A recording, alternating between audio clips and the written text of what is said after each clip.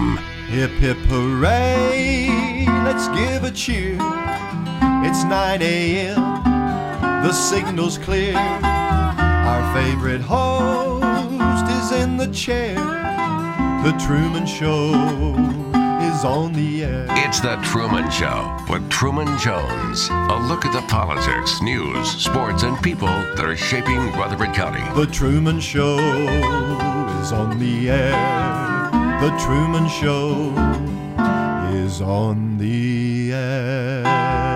Now from Adams Place on Memorial Boulevard, it's The Truman Show on News Radio WGNS. Here's Truman Jones. Good morning, Rutherford County. I have my old buddy Thomas Booker on today. Of course, we always talk baseball, but we do want to remember the veterans and the event that happened 80 years ago. And it was one of those events that nobody even had a clue that it was going to happen over here. But as we know, World War II was going on in Europe, and it was starting to spread out into the South Pacific. And the Japanese leaders decided that they were going to attack one of our bases, and they did. And the great speech that Franklin Delano Roosevelt made the day after was, I can still listen to it. I get chills down my spine, Thomas, every time I hear it.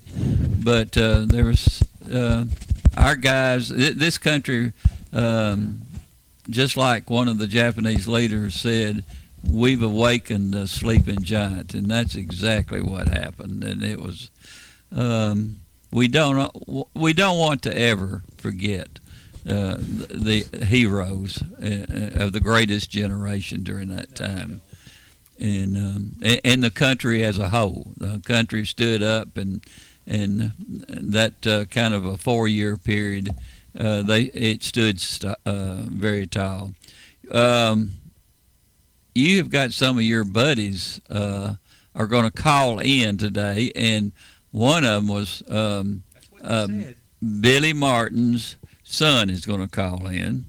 Yes, sir. And he was one of my favorite players and coaches, or managers, you might say, because he had a disposition of never losing.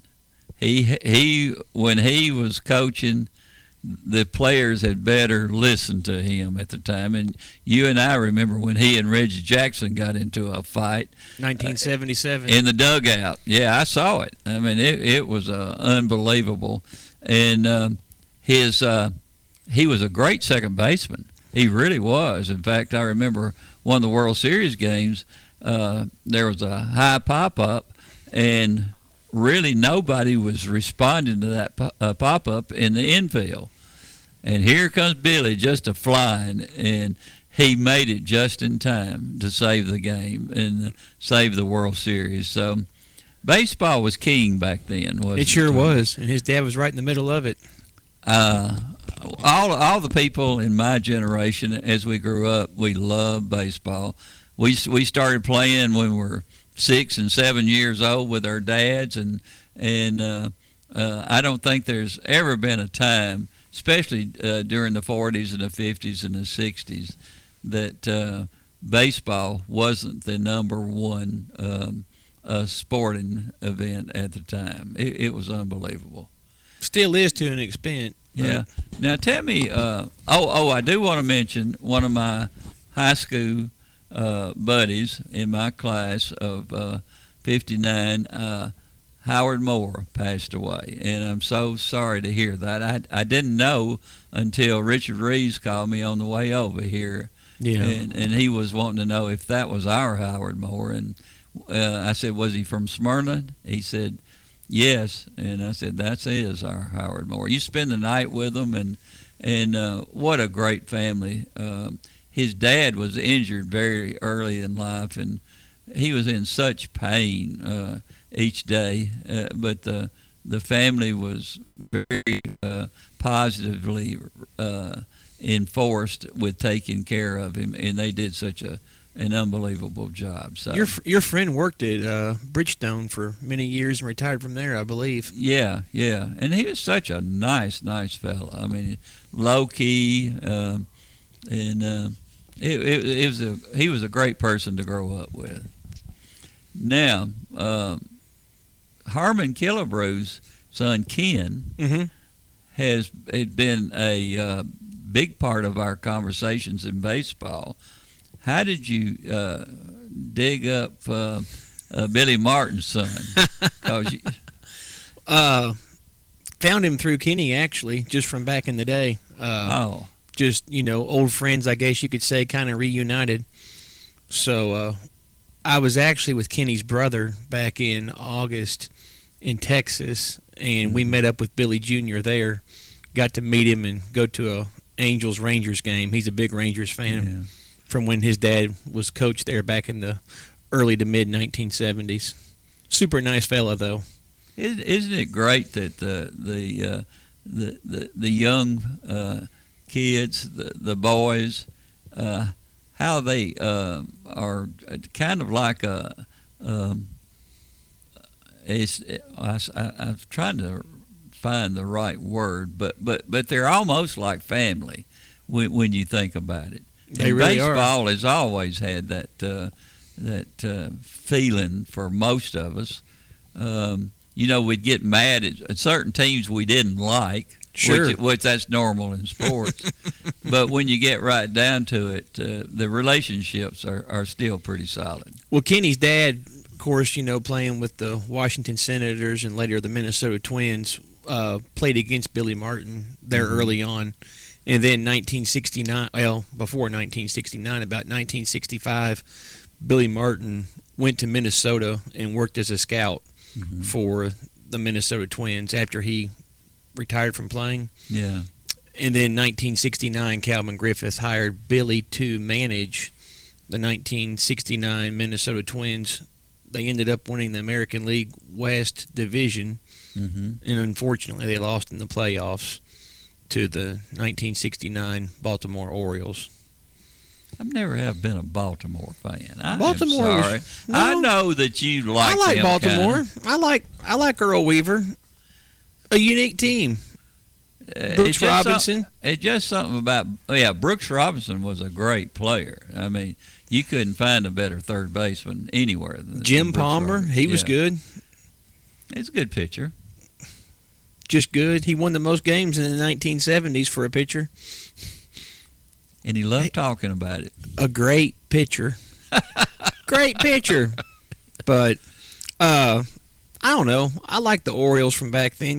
They're one of the 4 teams now that have a black cloud over them. They just cannot seem to pick it up and get back into contention. It's kind of sad. Baltimore is a town that I would not want to live in. Back in the day, I would have, but not now. It's horrible. Yeah.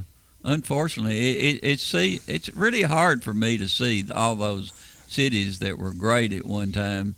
They just seem to be eroding, and of course, a lot of it is the leadership in those particular cities. But, Sure. Were you happy with the Hall of Fame inductions from the other day nominations? You saw Tony Oliva. Tony Oliva was a very good ball player. He deserved it. Jim Cott. Jim Cott I liked. Minnie Minoso. Oh gosh, yes. I think he was beamed more than any other player in the history of baseball. In the 1950s. Yeah, he stood with the Chicago White Sox on the plate when he would get up there. He was hardcore. And then thank God Gil Hodges got in finally. Long overdue. Yeah, he was a great first baseman. I texted Gil's daughter the other day right before the nomination or the election and asked her what she was doing, and she was actually sitting with Gil's wife, her mother, who's 95 years old and still living in the same house that they lived in back in the 1950s when he was, the first baseman for the Boys of Summer. But she said she was sitting there with her mom waiting on the announcement, hoping he'd get in. So thank God he got in. That's special, isn't it? Very special. I think that's the number one goal for most players outside of winning the World Series is to be nominated for the Hall of Fame. He should have been in the Hall of Fame 40 years ago, in my opinion. But yeah, I wonder why. You have all these great players. Politics. Is that why Pete Rose is not in there? Makes you wonder. I don't know. You're changing a little bit. Well, I don't know. Well, the Hall of Fame is made up for what you do on the field when you play the game. And I don't think there's ever anybody that played harder than Pete Rose. Should Shoeless Joe Jackson be in? I still am not sure that Shoeless Joe did anything wrong. So I don't know. But, he did come back to play baseball. Well, he played after he died. Oh. In the Field of Dreams. Yeah, I guess so. Hey, we got a caller on the line. Caller, welcome aboard. Hi, Truman. Hi. Can you hear me? I can hear you fine. All right, good. How are you doing? To Billy Martin Jr. Yes, and I just absolutely loved your dad. He was in my opinion, he was one of the more underrated baseball players and managers in the history of the baseball sport. I agree. Yeah. Where are you? Thank you. I'm in Arlington, Texas. Dad managed the Rangers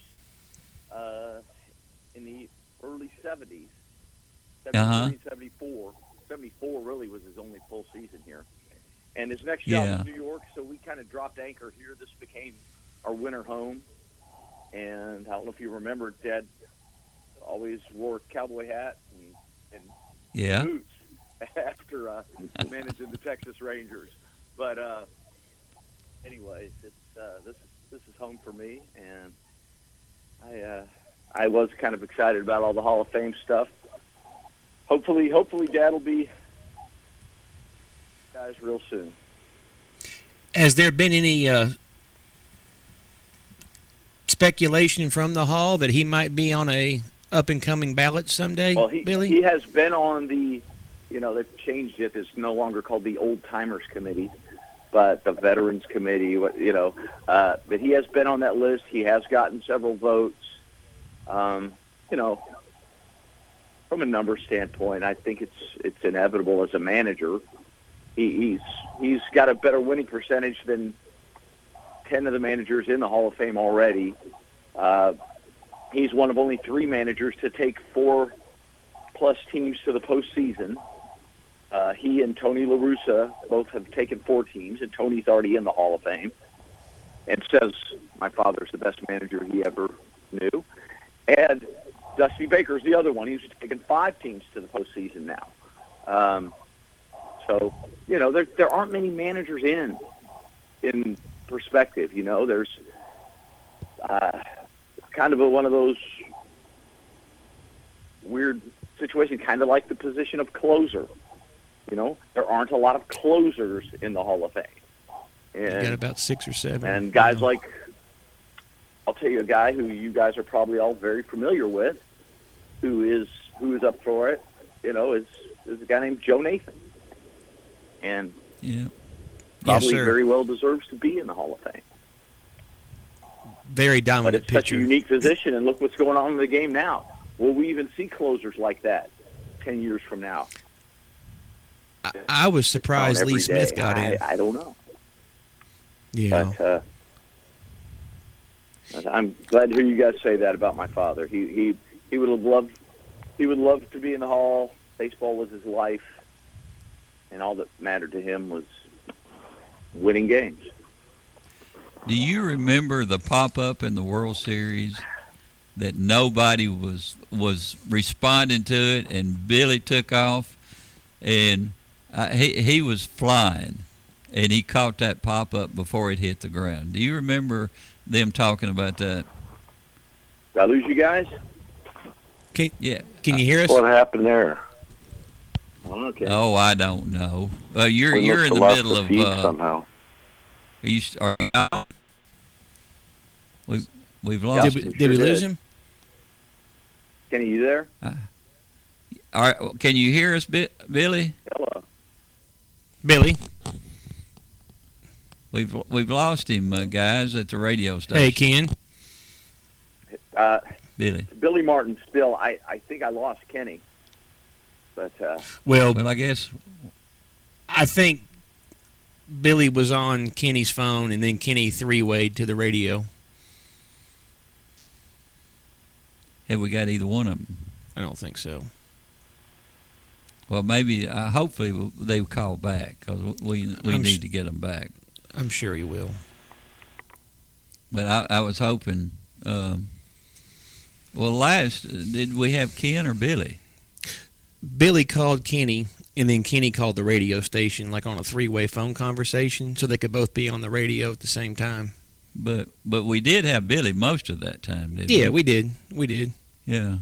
But I was going to say about his dad while we're waiting for him to call back, one amazing thing to me about Billy Martin is the fact that he carried 4 different teams to the postseason. Yeah. But he did it when it was just East-West.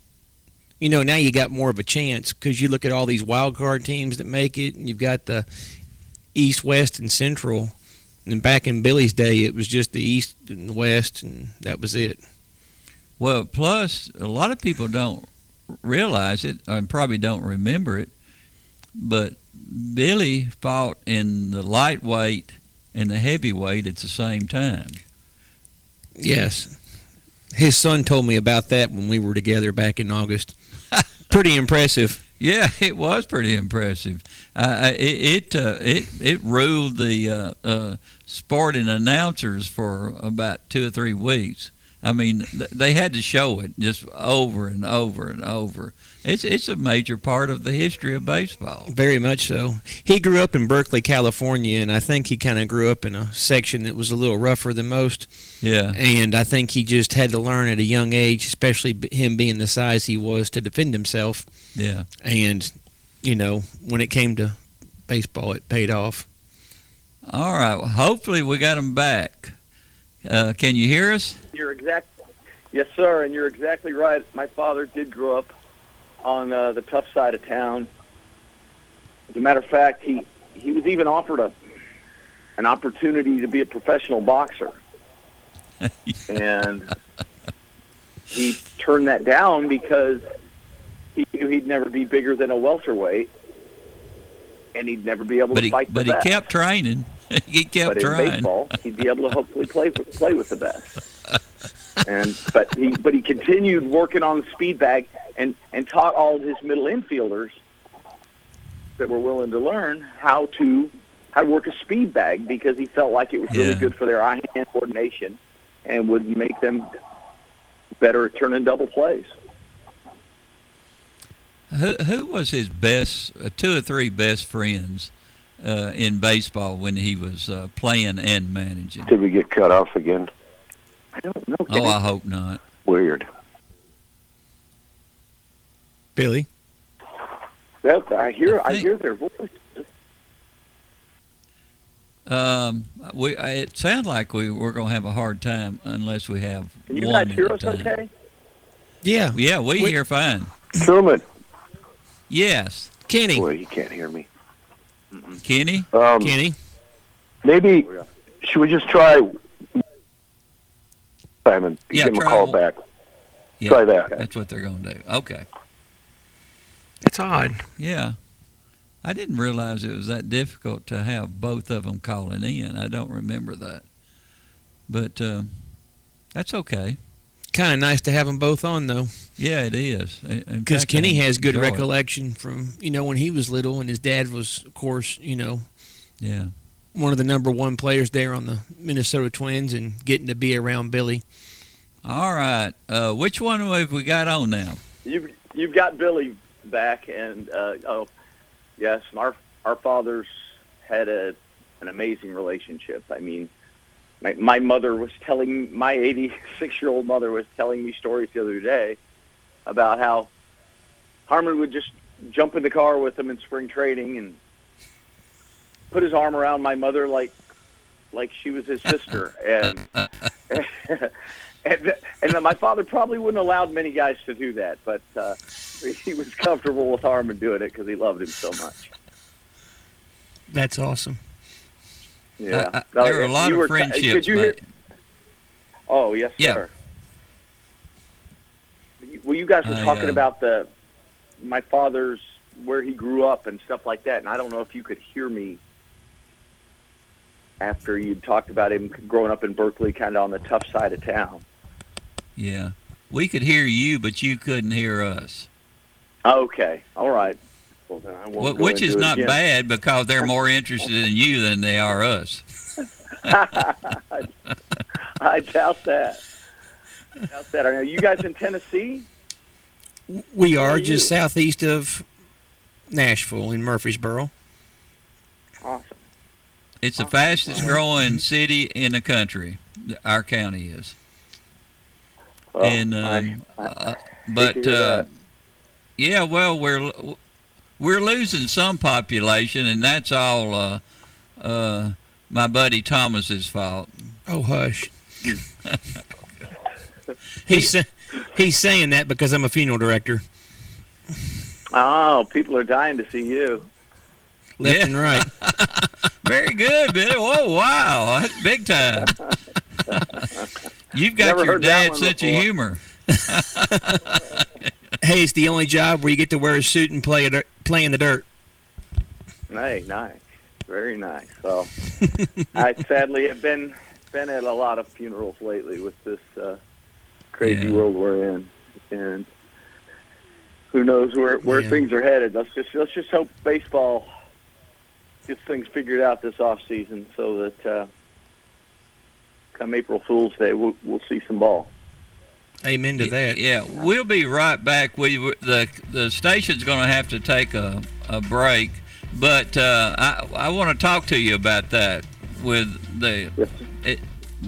may be having some problems in baseball again. Yes, sir.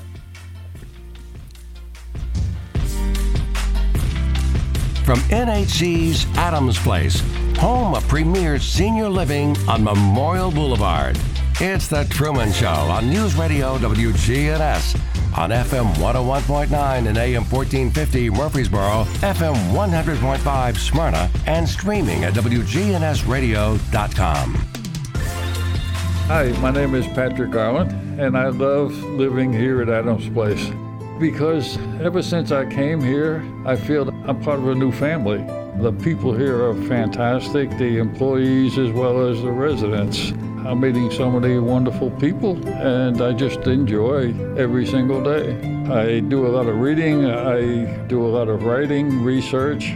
I have invited my friends to come to Adams Place to visit and see what it offers. Here at Bud's Tire, we make buying Michelin tires simpler. I'm Allison Mitchell with Bud's Tire Pros. We offer a straightforward approach to service, including nationwide warranties with every purchase. Stop in today to see our full lineup of Michelin and BF Goodrich tires. For whatever you drive, Michelin and BF Goodrich have a tire to fit any need. Bud's Tire Pros, hassle-free, guaranteed. We're located on East Main Street, exactly 3 miles from the town square, 1 mile past Rutherford Boulevard. Visit us online at budstirepros.tn.com. Hi, this is Bob Cornell, pastor of Covenant Church right here in Murfreesboro, Tennessee. The answer that you've been looking for is found in Jesus and what he accomplished at the cross. You see, Jesus changes lives from the inside out. We would love for you to join us at Covenant Church, located at 1124 Brinkley Ave right here in Murfreesboro. We have services Sunday morning at 10:30 a.m. and Tuesdays at 7 p.m. You can learn more about us at our Cornell Ministries YouTube channel. We want you to grow in Christ at Covenant Church. If your job situation is changing because of layoffs or restructuring, you may have to make several decisions. One important decision may be what to do with your retirement plan. Make sure your retirement stays on track. I'm Lee Colvin, your Edward Jones financial advisor, and I'd like to help. Stop by our office in the Public Shopping Center on South Rutherford Boulevard or give us a call at 615-907-7056 for a face-to-face appointment. Edward Jones, Making Sense of Investing, member SIPC. Now an update from the WGNSradio.com News Center. I'm Ron Jordan. Tennessee cities rank highly on a national list they probably don't want to be on. The personal finance website Wallet Hub places 3 Tennessee cities among the top 40 in its most sinful cities in America list.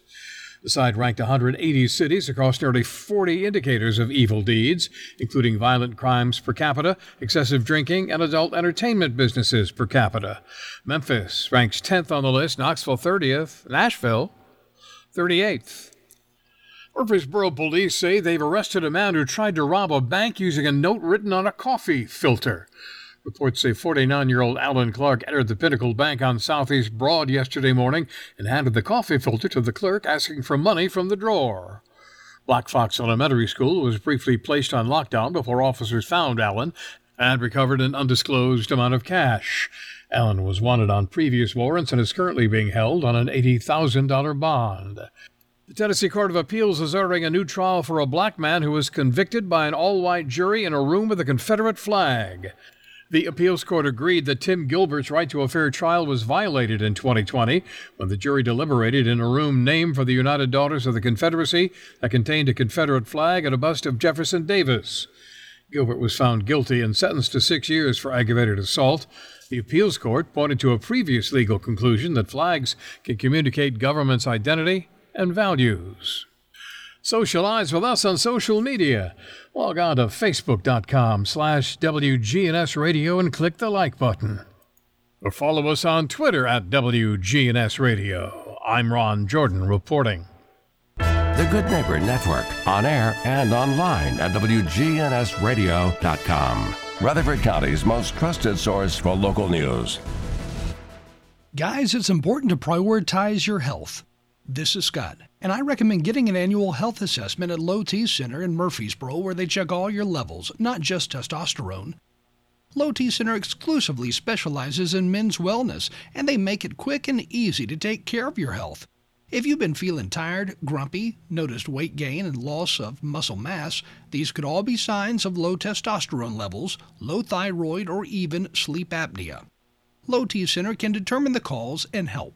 Low T Center offers the convenience of monitored self-inject at-home testosterone treatments shipped directly to your home for only $155 a month for self-pay or covered by most health insurance. At Low T Center, most health insurance is accepted. Schedule your appointment online right now at lowtcenter.com. That's lowtcenter.com. Low T Center, reinventing men's healthcare. Listen live to WGNS Radio on our website and Alexa or Google devices. Search WGNS Radio for on-demand podcasts in iTunes, Google Play, Spotify, and Stitcher. Plus, we have direct links to podcasts at WGNSradio.com. Good Neighbor weather. We'll see mostly sunny skies here this afternoon with a high in the upper 40s. Northeast winds of 5 to 10 miles per hour. Tonight, mostly cloudy skies, a low of 33. I'm meteorologist Jennifer Wojcicki on News Radio WGNS. Currently, it's 31. Premier 6 Theater on Broad in Jackson Heights, showing all of your favorite movies. Call their hotline 896-4100 or goseeamovie.com. Popcorn Pop Fresh Daily, their movie hotline 896-4100 or goseeamovie.com. Premier 6 on Broad in Jackson Heights. From NHC's Adams Place, home of premier senior living on Memorial Boulevard. It's The Truman Show on News Radio WGNS. On FM 101.9 and AM 1450 Murfreesboro, FM 100.5 Smyrna, and streaming at WGNSradio.com. And welcome back with Billy Martin Jr. Are you still on, Billy? Yes, I am. Oh, good. Now, Thomas and I were talking off the air, and when you hear the announcers in today's world of baseball, they seem to forget all the great players in the times before. I mean, talking about even in the 30s, 40s, 50s, and some in their 60s. That kind of works against people like your father, who deserves to be in the Hall of Fame right now. It's pretty difficult, isn't it? Yeah,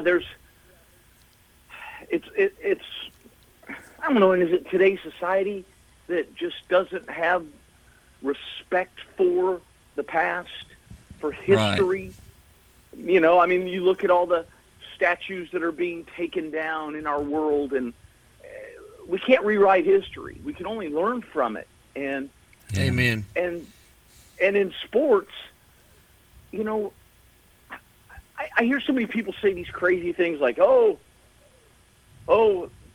Babe Ruth couldn't have done that in today's game. Yeah, he could, and he would probably been even better in today's game because all they did was pitch around Babe Ruth. Babe Ruth was hitting more home runs than some teams. So in bigger ballparks with softer baseballs. So they pitched around him all the time. And you think about it. You think about my father as a manager. What would he tell his starting pitcher?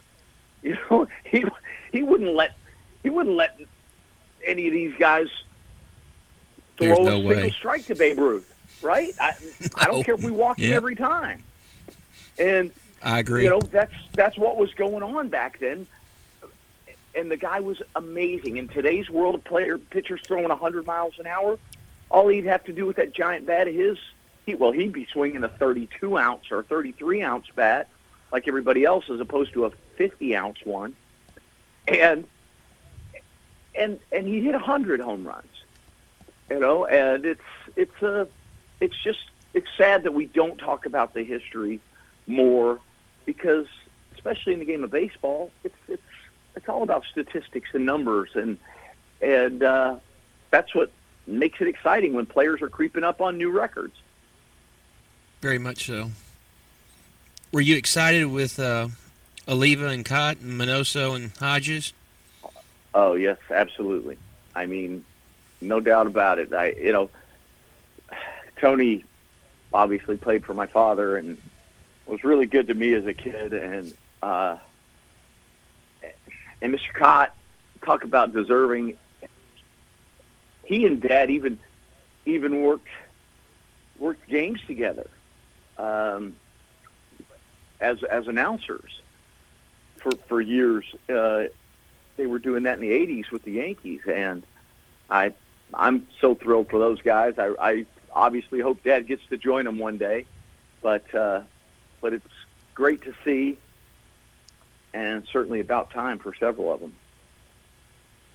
Yeah, Billy's one of those that shouldn't have never been overlooked.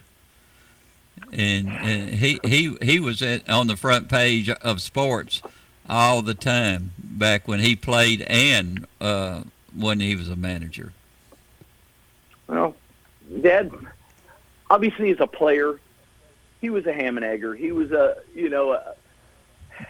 250 hitter. Right, with very little power, but he was very clutch, you know. And his kind of inside joke was my 1 for 4 will kill you. But if there was a Hall of Fame for World Series players, he might be your starting second baseman. You know, here he was a 250 hitter in the regular season with a 350 slugging percentage. In the World Series, with basically 100 at-bats, he hit 333 with over a 500 slugging percentage, and was a completely different animal in the postseason. Had the game-winning catch in the 52 World Series, was MVP of the 53 World Series. Mm-hmm. I remember that catch well. Do you really? Oh. Yes. Well, I saw it. Well, oh, how wonderful. So, okay, then maybe you remember something else that happened in 1953.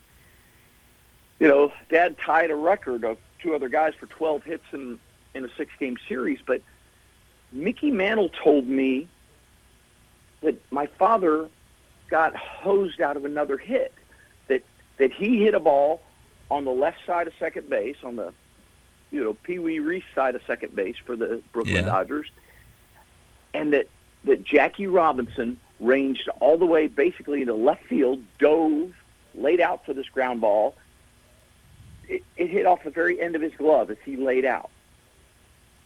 Mickey said it was absolutely a hit. Everybody in the building knew it was a hit, and the official score gave it an error. And they didn't know. They were concerned that was the official scorer a racist and wanting to give Jackie an error, Or was he mad at my father from an argument they'd had earlier in the season over some play? Or both. But Mickey said it was clearly a hit. And, it kind of in a weird way shows how racism does hurt all of us, because it cost my father a hit that would have been a record. He would have been the only guy to have 13 hits in a 6-game series. And Jackie doesn't deserve that error. Nobody else, according to Mickey, nobody else in baseball that played second base could have even sniffed that ball, let alone laid out for it. But I even asked Carl Erskine about it, who was the starting pitcher in 3 of those games in '53, and he still remembered that, and it was still upset about a hit he gave up to my father in that World Series 70 years later. I mean, I really could not believe it. I loved it. I talked to the man about 3 weeks ago, and he brought it. He was so gracious and awesome, and he brings up the '53 World Series and first inning. I'm in trouble. Now he's in a home, but I mean, lucid and sharp as a tack at 94. And he says, they have me walk the guy to load the bases to get to your father, and I try to sneak a high fastball by him, and he promptly distributes that over our center fielder's head for a bases-clearing triple. Your father hit the fastball pretty good, and oh my, I think my stomach's upset. I don't think I'm going to be able to eat now. And to hear somebody with that kind of heart and passion for the game 70 years after it happened, it amazed me. And he was telling me things that I didn't even know. We called your father the brat in the dugout, but none of us called him that to his face. It was pretty neat. Baseball was a better sport, I really believe, back in those 30s through the 50s. It was it was king back then. People would dress up in suits, and it was one of the more special events. A lot of them would be, they would travel long distances just to see their favorite team. And I simply loved baseball during that time. I would listen to Mel Allen when the Yankees would be playing every day. How about that? Yeah.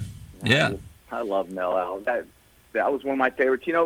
It was a different game, and can quickly revert back. It's one of the parts that drive me crazy is today's hitter doesn't take pride in doing his job that at bat. And that changes every at bat. Sometimes it's just to get on base, right? Sometimes it's to move a runner over. Sometimes it's to knock a runner in. And that doesn't necessarily have to be a home run. Sometimes it's just a ground ball to the right side to push a guy in or push the guy over. And players' egos won't allow them to do some of those little things now. And that's the part that's frustrating, I think, for those of us that love the romance of the past game. Yeah. I think the shift's silly. I think Freddie Freeman it kind of fits into the old way. He seems to be a team man, which I absolutely love to watch that. Well, I did too. And you're right on a bunch of fronts. But the game's always shifted and mutated, and even the shift. I use Mickey Mantle as an example there. I say to people all the time, Mickey Mantle would have hit against the shift, and they look at me like, "Oh no, he wouldn't. He was the most prestigious power hitter of his era. They would have wanted him swinging for the fences." I said, "Well, yeah, but Mickey also knew what his job was, and Mickey would lay down a bunt. He would lay down a bunt from the left side if he was 0 for 7 or 8 because he hated going 0 for 10, and he'd lay down a bunt just to get on base and do his job and kind of break up the mojo and, get back on track. You're going to tell me that guy wouldn't push one the other way? I mean, I think that's fast, amazing. He'd hit against the shift and get a double. And he was fast as lightning. But this day and age, you just don't that. seem like you have the players hitting against the shift or bunting against the shift, or they just want to swing for the fence. Yeah. Yeah. Hey, Billy. Yes, sir. Let me ask you this.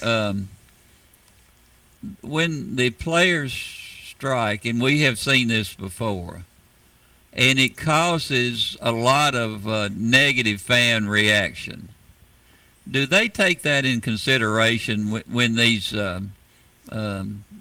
conflicts happen? Well, it depends on who they are. I mean, yes, they do. The Players Association does. The owners do. But they're also trying to win. They're also trying to win their argument, their negotiations. And, it's one of those deals where it'd be nice if they take a bunch of people who just love the game and stuck us in a room and said, all right, you guys come up with some stuff. Those of us who don't that aren't taking sides, that just want the game to go on, because neither side wants to give an inch, and that's why they're imposing this, lockout. But they're doing it now. They're doing it in December. They're doing it to hopefully push the two sides together closer and say, come on, get this done before spring rolls around. Because, I mean, could there be a worse time to have a strike after the pandemic and all the crap that's gone on? Yeah, that's true. To strike now would be terrible. Well, I agree. It's just one of those things. Back in the old days, Billy, as you remember, a lot of the players stayed with the same team, and that's one reason, say, Mickey Mantle was so had such a high rating in New York. That's the only team he ever played for. And a lot of times people will adjust if a great player like Henry Aaron was, if a great player switches to go to another team, a lot of the times the fans will adjust to that, and then they will start supporting the other team. I don't think that they stay with the teams as well as they used to. The fans I'm talking about. Well, that's part of them, like you say, the moving pieces. I mean, because it is. It's a game where you become a fan of players, and it breaks your heart to see that player leave your team and go somewhere else. And I mean, I do hate that. But I don't know what can be done about it other than just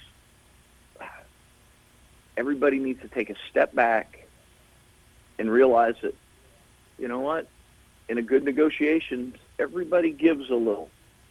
Yeah. And let's hope we get this figured out and done. We've obviously got a long time between now and spring training, but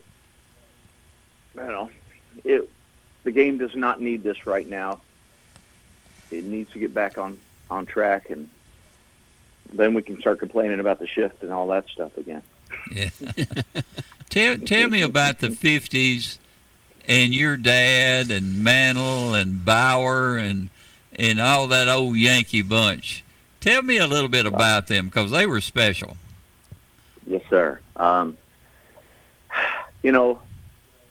it's funny to me. It's like people would always say to me, why did your father love the Yankees so much? Because, as a manager, and probably one of the main reasons he's not in the Hall of Fame right now is all the craziness with he and George Steinbrenner and the 5 on and off stints, right? And people say to me all the time, oh, you must have hated George Steinbrenner. He fired your dad 5 times. I'm like, well, yeah, but guess what? He hired him the exact same amount. And people don't realize my father had a lifetime contract from the Yankees. I mean, that's, George wanted to win as badly as my father did, and was as passionate about it. And, so I understand and respect him, and they've had a true love-hate relationship. I mean, as much as my father would get angry at times, he loved the man because he was so loyal, and he wanted to win as bad as my father did. And loyalty to my father was maybe the number one most important thing to winning in a lot of ways to him. He really felt that was important. But I'm sorry, I digress, because you asked me to talk about the 50s, and the world was Oh, I'm glad you brought that so up, different. too. Yeah. Well, think about this. My father was making, everybody, where I started with this is why he loved the Yankees so much. He played for Casey Stengel in 1948, which was the Pacific Coast League. Oakland Oaks, yes, sir. My father roomed with Artie Wilson there, who was the first black man to play in the Pacific Coast League. And Dad was the youngest guy on the team, and next thing you know, Casey gets the job in New York in 49, wins the World Series.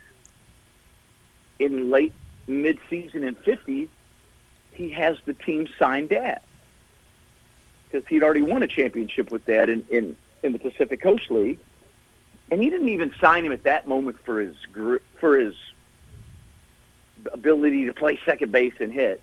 He wanted his grit. He wanted his mouth. He wanted his attitude in the dugout. And so Dad gets signed mid-season 1950. Well, why do you think Dad loved being a Yankee? They won the World Series that year in 50. They won it in 51. They won it in 52. He had the game-winning catch. They won it in 53. He was MVP. I mean, those were his first 4 years in the major leagues before having to go serve the Army. Well, I wonder why he liked the Yankees. He just went there and won World Series rings every year. And it's such a big difference financially. Yeah. Cleveland, well, they didn't Giants. in 54. He was in the Korean War that year, but and he was. I'm sure his absence was missed, though. Well, obviously they didn't go. Yeah. But he was kind of a good luck charm. When he roomed with Mickey won MVP. When he roomed with Whitey, he won the Cy Young. When he roomed with Yogi, he won an MVP. So, it was kind of a joke in the clubhouse who gets to room with Billy this year, because he was a good luck charm. But he was only getting paid. Now wrap your head around this, because this is where there's been a big change in the game. He was getting paid $10,000 a year back then. Okay? So if they won the World Series, he got another check for $6,700, almost 70% of his income, right? Well, that meant he could sustain himself and still live in New York City until spring training. If they didn't win the World Series, he'd have to get on the train, go back to Berkeley, and work in the penicillin plant or sell cars or both to make ends meet to keep his head above water before getting on the train and going back to spring training. So it mattered to those guys big time. So if you didn't run out of ball, if you didn't hustle on a play, you didn't have to worry about Casey Stengel getting in your face as you ran to the dugout. You had 5 or 6 players standing on the top step waiting for you, saying, hey, man, you're jacking with our World Series money. what's wrong with you? And when the inmates run the asylum like that, there's a whole lot more accountability. Yeah. Casey was a different individual, wasn't he? Yes, sir. He was. Man, he knew the game, and he knew. I love his statements to the press after. Yeah. Well, he was a psychologist. I mean, he really was, and I don't know that neither he nor my father get credit for how good a psychologist they were at dealing with the different personalities and getting the best out of those guys. It's kind of cool to think, though, that Casey Stengel played under John McGraw. Your dad played under Casey Stengel. Yes, sir. And, I mean, John McGraw was one of the best managers ever. He was. He played the ball that your dad loved. But I couldn't understand Stengelese. A lot of people couldn't. But I loved to hear him. He was entertaining. After your daddy was traded to Kansas City, was he still close with Casey? No. Oh, no, sir. He was really angry at Casey and felt like Casey didn't fight for him like he should have. And I luckily played a role in their reunion. I was a kid in Detroit, and Casey was at the game. And I was young enough where I didn't really know all the history. And, you know, funny, growing up as Billy's son, growing up in the game, having my mother take, you know, we went to every home game, which sounds awesome, right? I mean, going to every game. I'd be in paradise. Well, but when you're 5, true, 81 games is a lot to be expected to sit still in a chair. Now, when I could sneak under the bleachers and play stickball with Robbie Alomar, yes, it was a blast, you know. But to just sit still, it was a little tough at times. So, you know, it's funny. I didn't know the game as well as people assumed I would as a little guy, because I'm a kid. I wanted to play Monopoly, not sit and watch baseball. But you know, those guys back then, whew, I mean, they took so much pride in all the little things, and that's what we need to see more of. Was your dad close to Joe DiMaggio? Yes, sir. They had a neat, almost big brother type relationship. Joe would take Dad out to dinner, and Mickey told me these stories that were awesome, because when Dad passed, Mickey lived here in Dallas, and he'd take me out to dinner once or twice a month with his sons and tell me stories about my father, stories I'd never even heard. And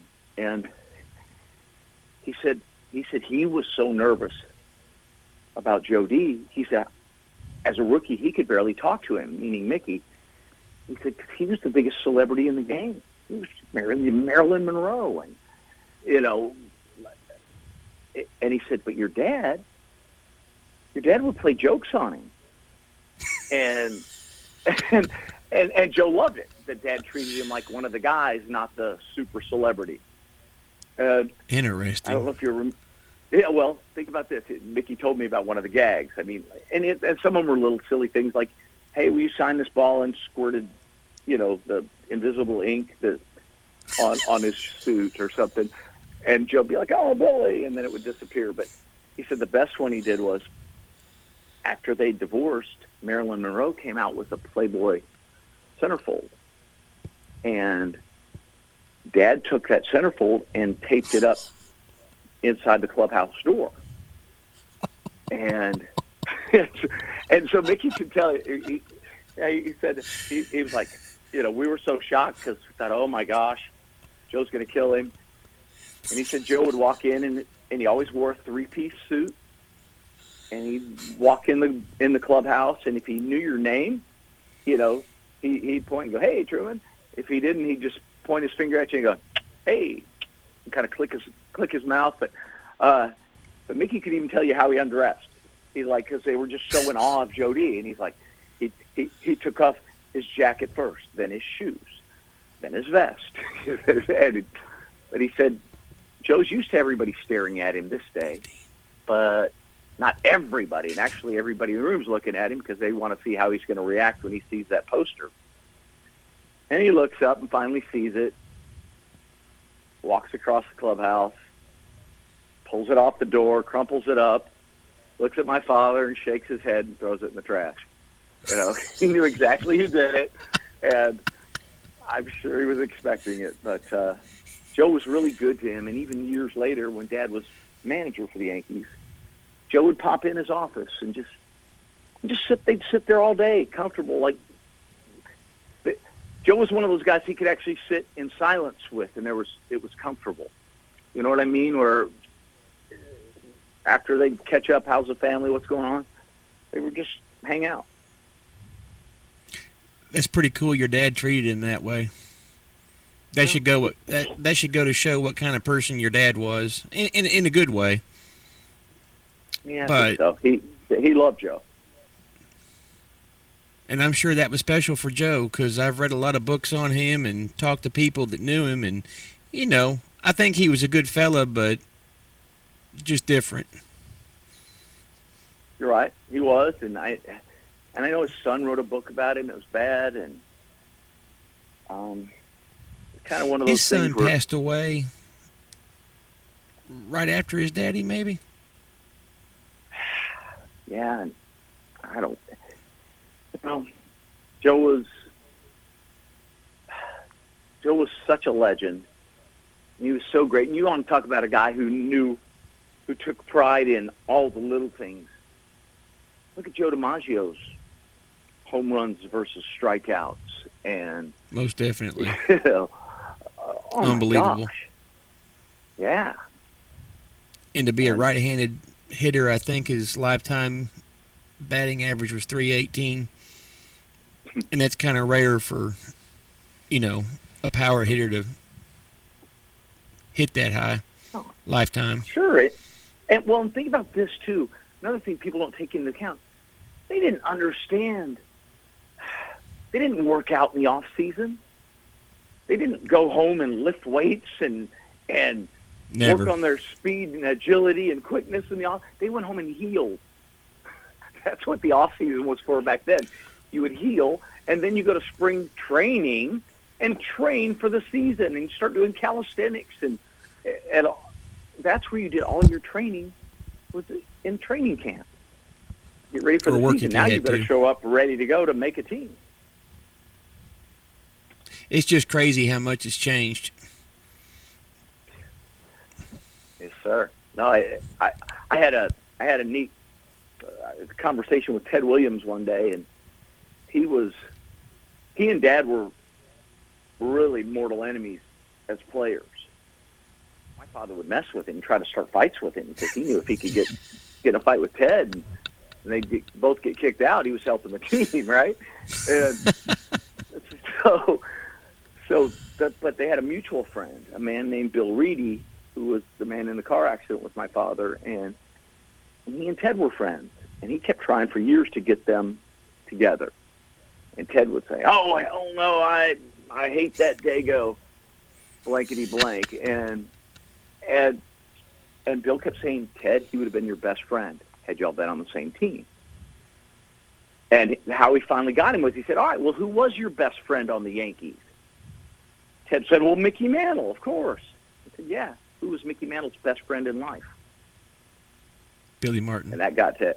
Yeah, that got Ted. He went, "Wow, you got me there." He goes, "All right, set it up. I'll go have a beer with him."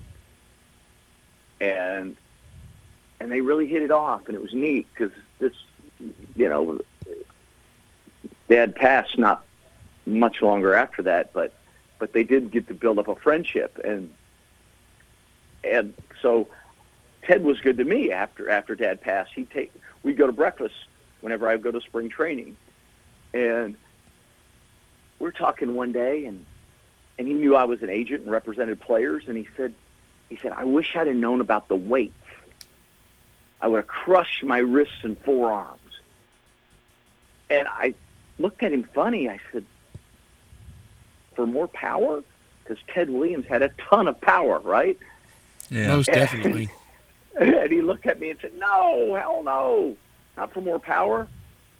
I had plenty of power. So I could stop my swing when I was fooled on a curveball or if I guessed the wrong pitch. Because they swung such heavy bats back then. They thought they needed that to get it out of the ballpark. And he wanted to just build up his wrists and forearms to stop his swing when he was fooled. And that makes sense. Yeah, it does make sense. He was a scientific hitter. He really was. He was. Best hitter ever. Yeah. But that's I amazing. still think his book's one of the best ever, The Science of Hitting. That's a book I've never read. I need to read it. It's kind of neat because, a lot of the things they talk about now, like they just made this launch angle stuff up and all that. Ted talks about that in The Science of Hitting. And he doesn't talk about this giant launch angle like a lot of today's players have, but more try to have your swing plane to be the same as the baseball coming down from the mound. So you're on the same level, just a slight upswing, he called it. And that way your barrel then travels in the same line with the ball and gives you a better chance of squaring it up. More time in that line versus a different angle.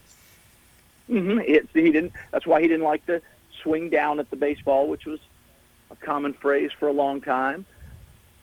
Level swings closer, but a slight upswing matches that same trajectory the ball's coming downhill. And that was in the 70s he wrote that.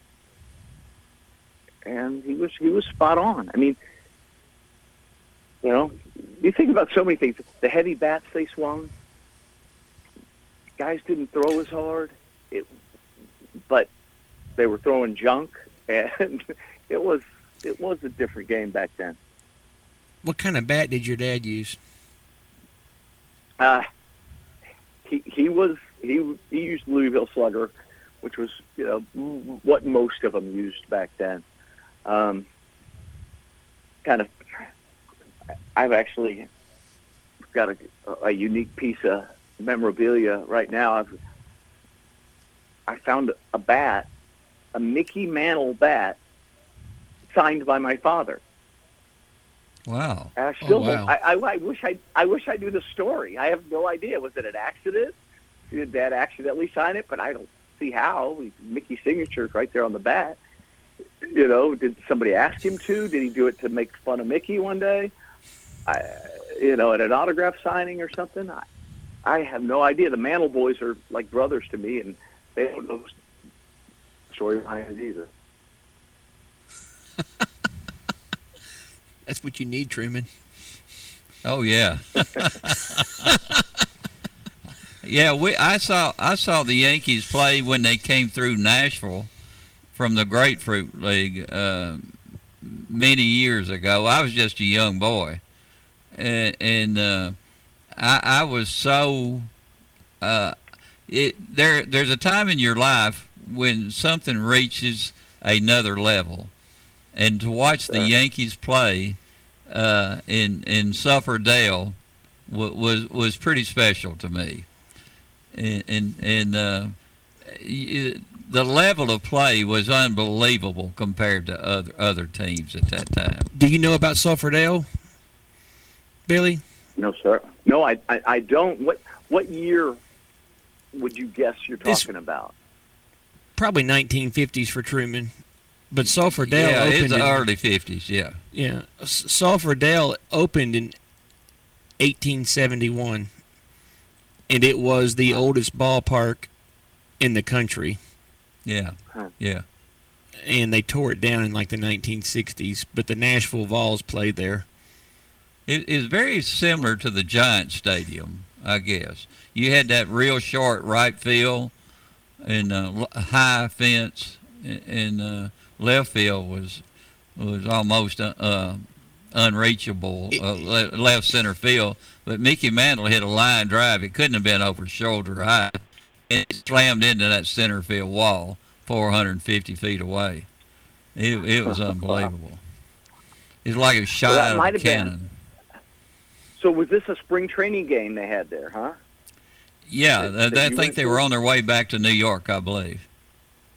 Okay, so that might have been 51, because although it would make sense for them to do that any year, 51 was Dad's and Mickey and Whitey Ford's basically first, spring training.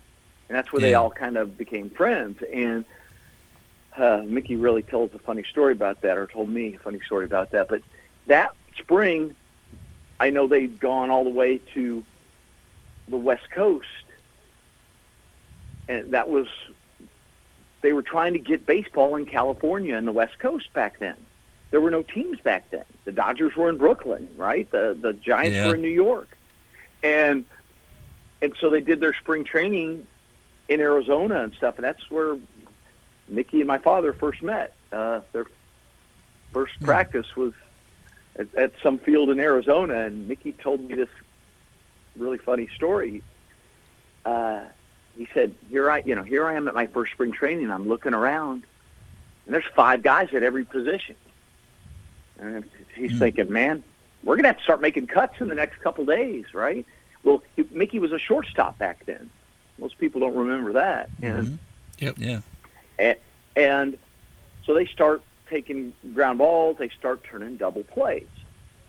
Well, about that time, Mickey was turning double play.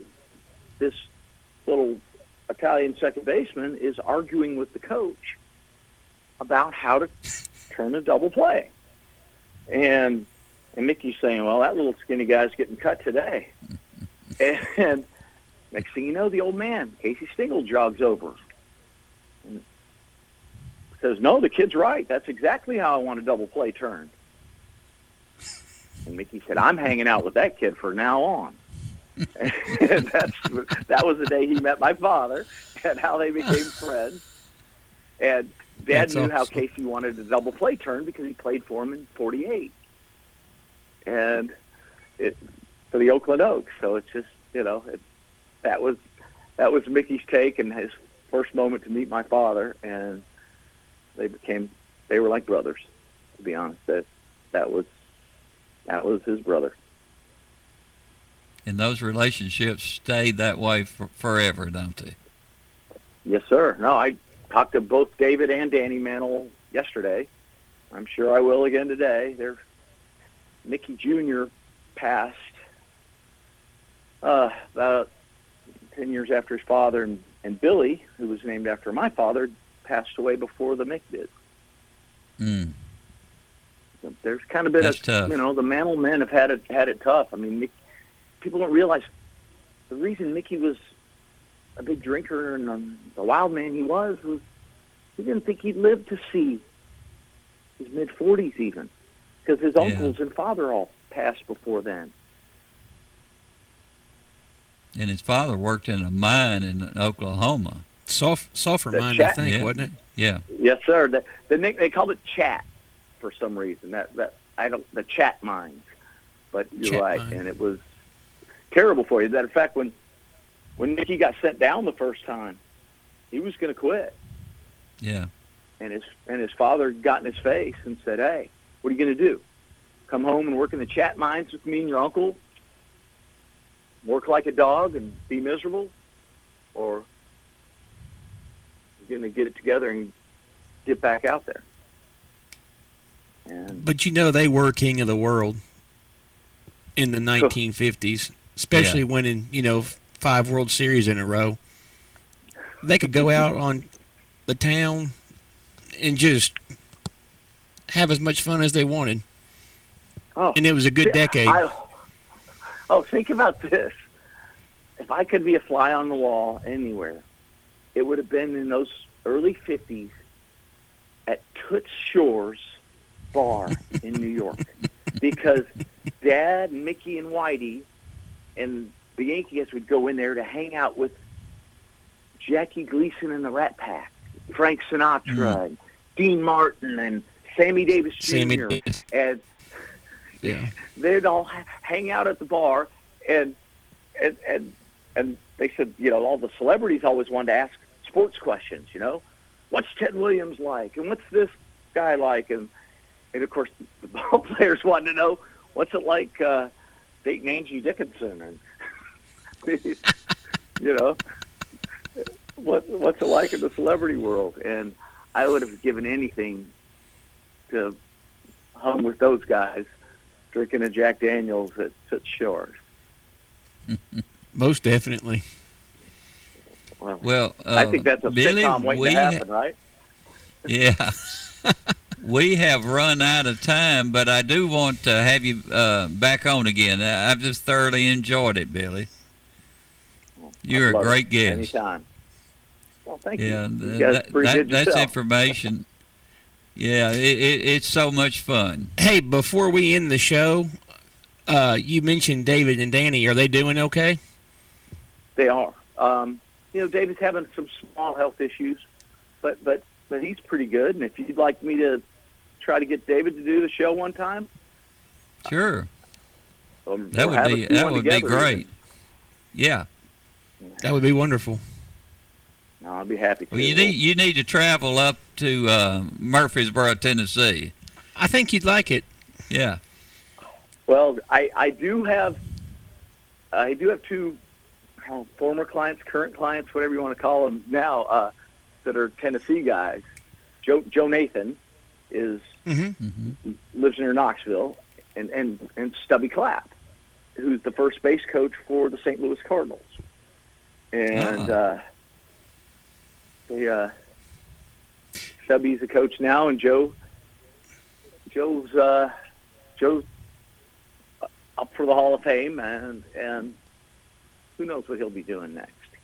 He'll be doing something in the game here real soon. I've got my fingers crossed for him because he was one great relief pitcher. Yeah, we're pushing for your dad too. Thank you. I appreciate it. We always will be. Yeah. For 10 years, he had the best save percentage in the game. Where you give him a chance to save the game, he did it better than anybody else in all of baseball for a decade. How many people could say that? Not many. No. Not many at all. Mm-hmm. All right, Billy. Guys, thank you. You and I can't wait to have you back on, big guy. Yes, sir. Be safe and take care. Bye-bye.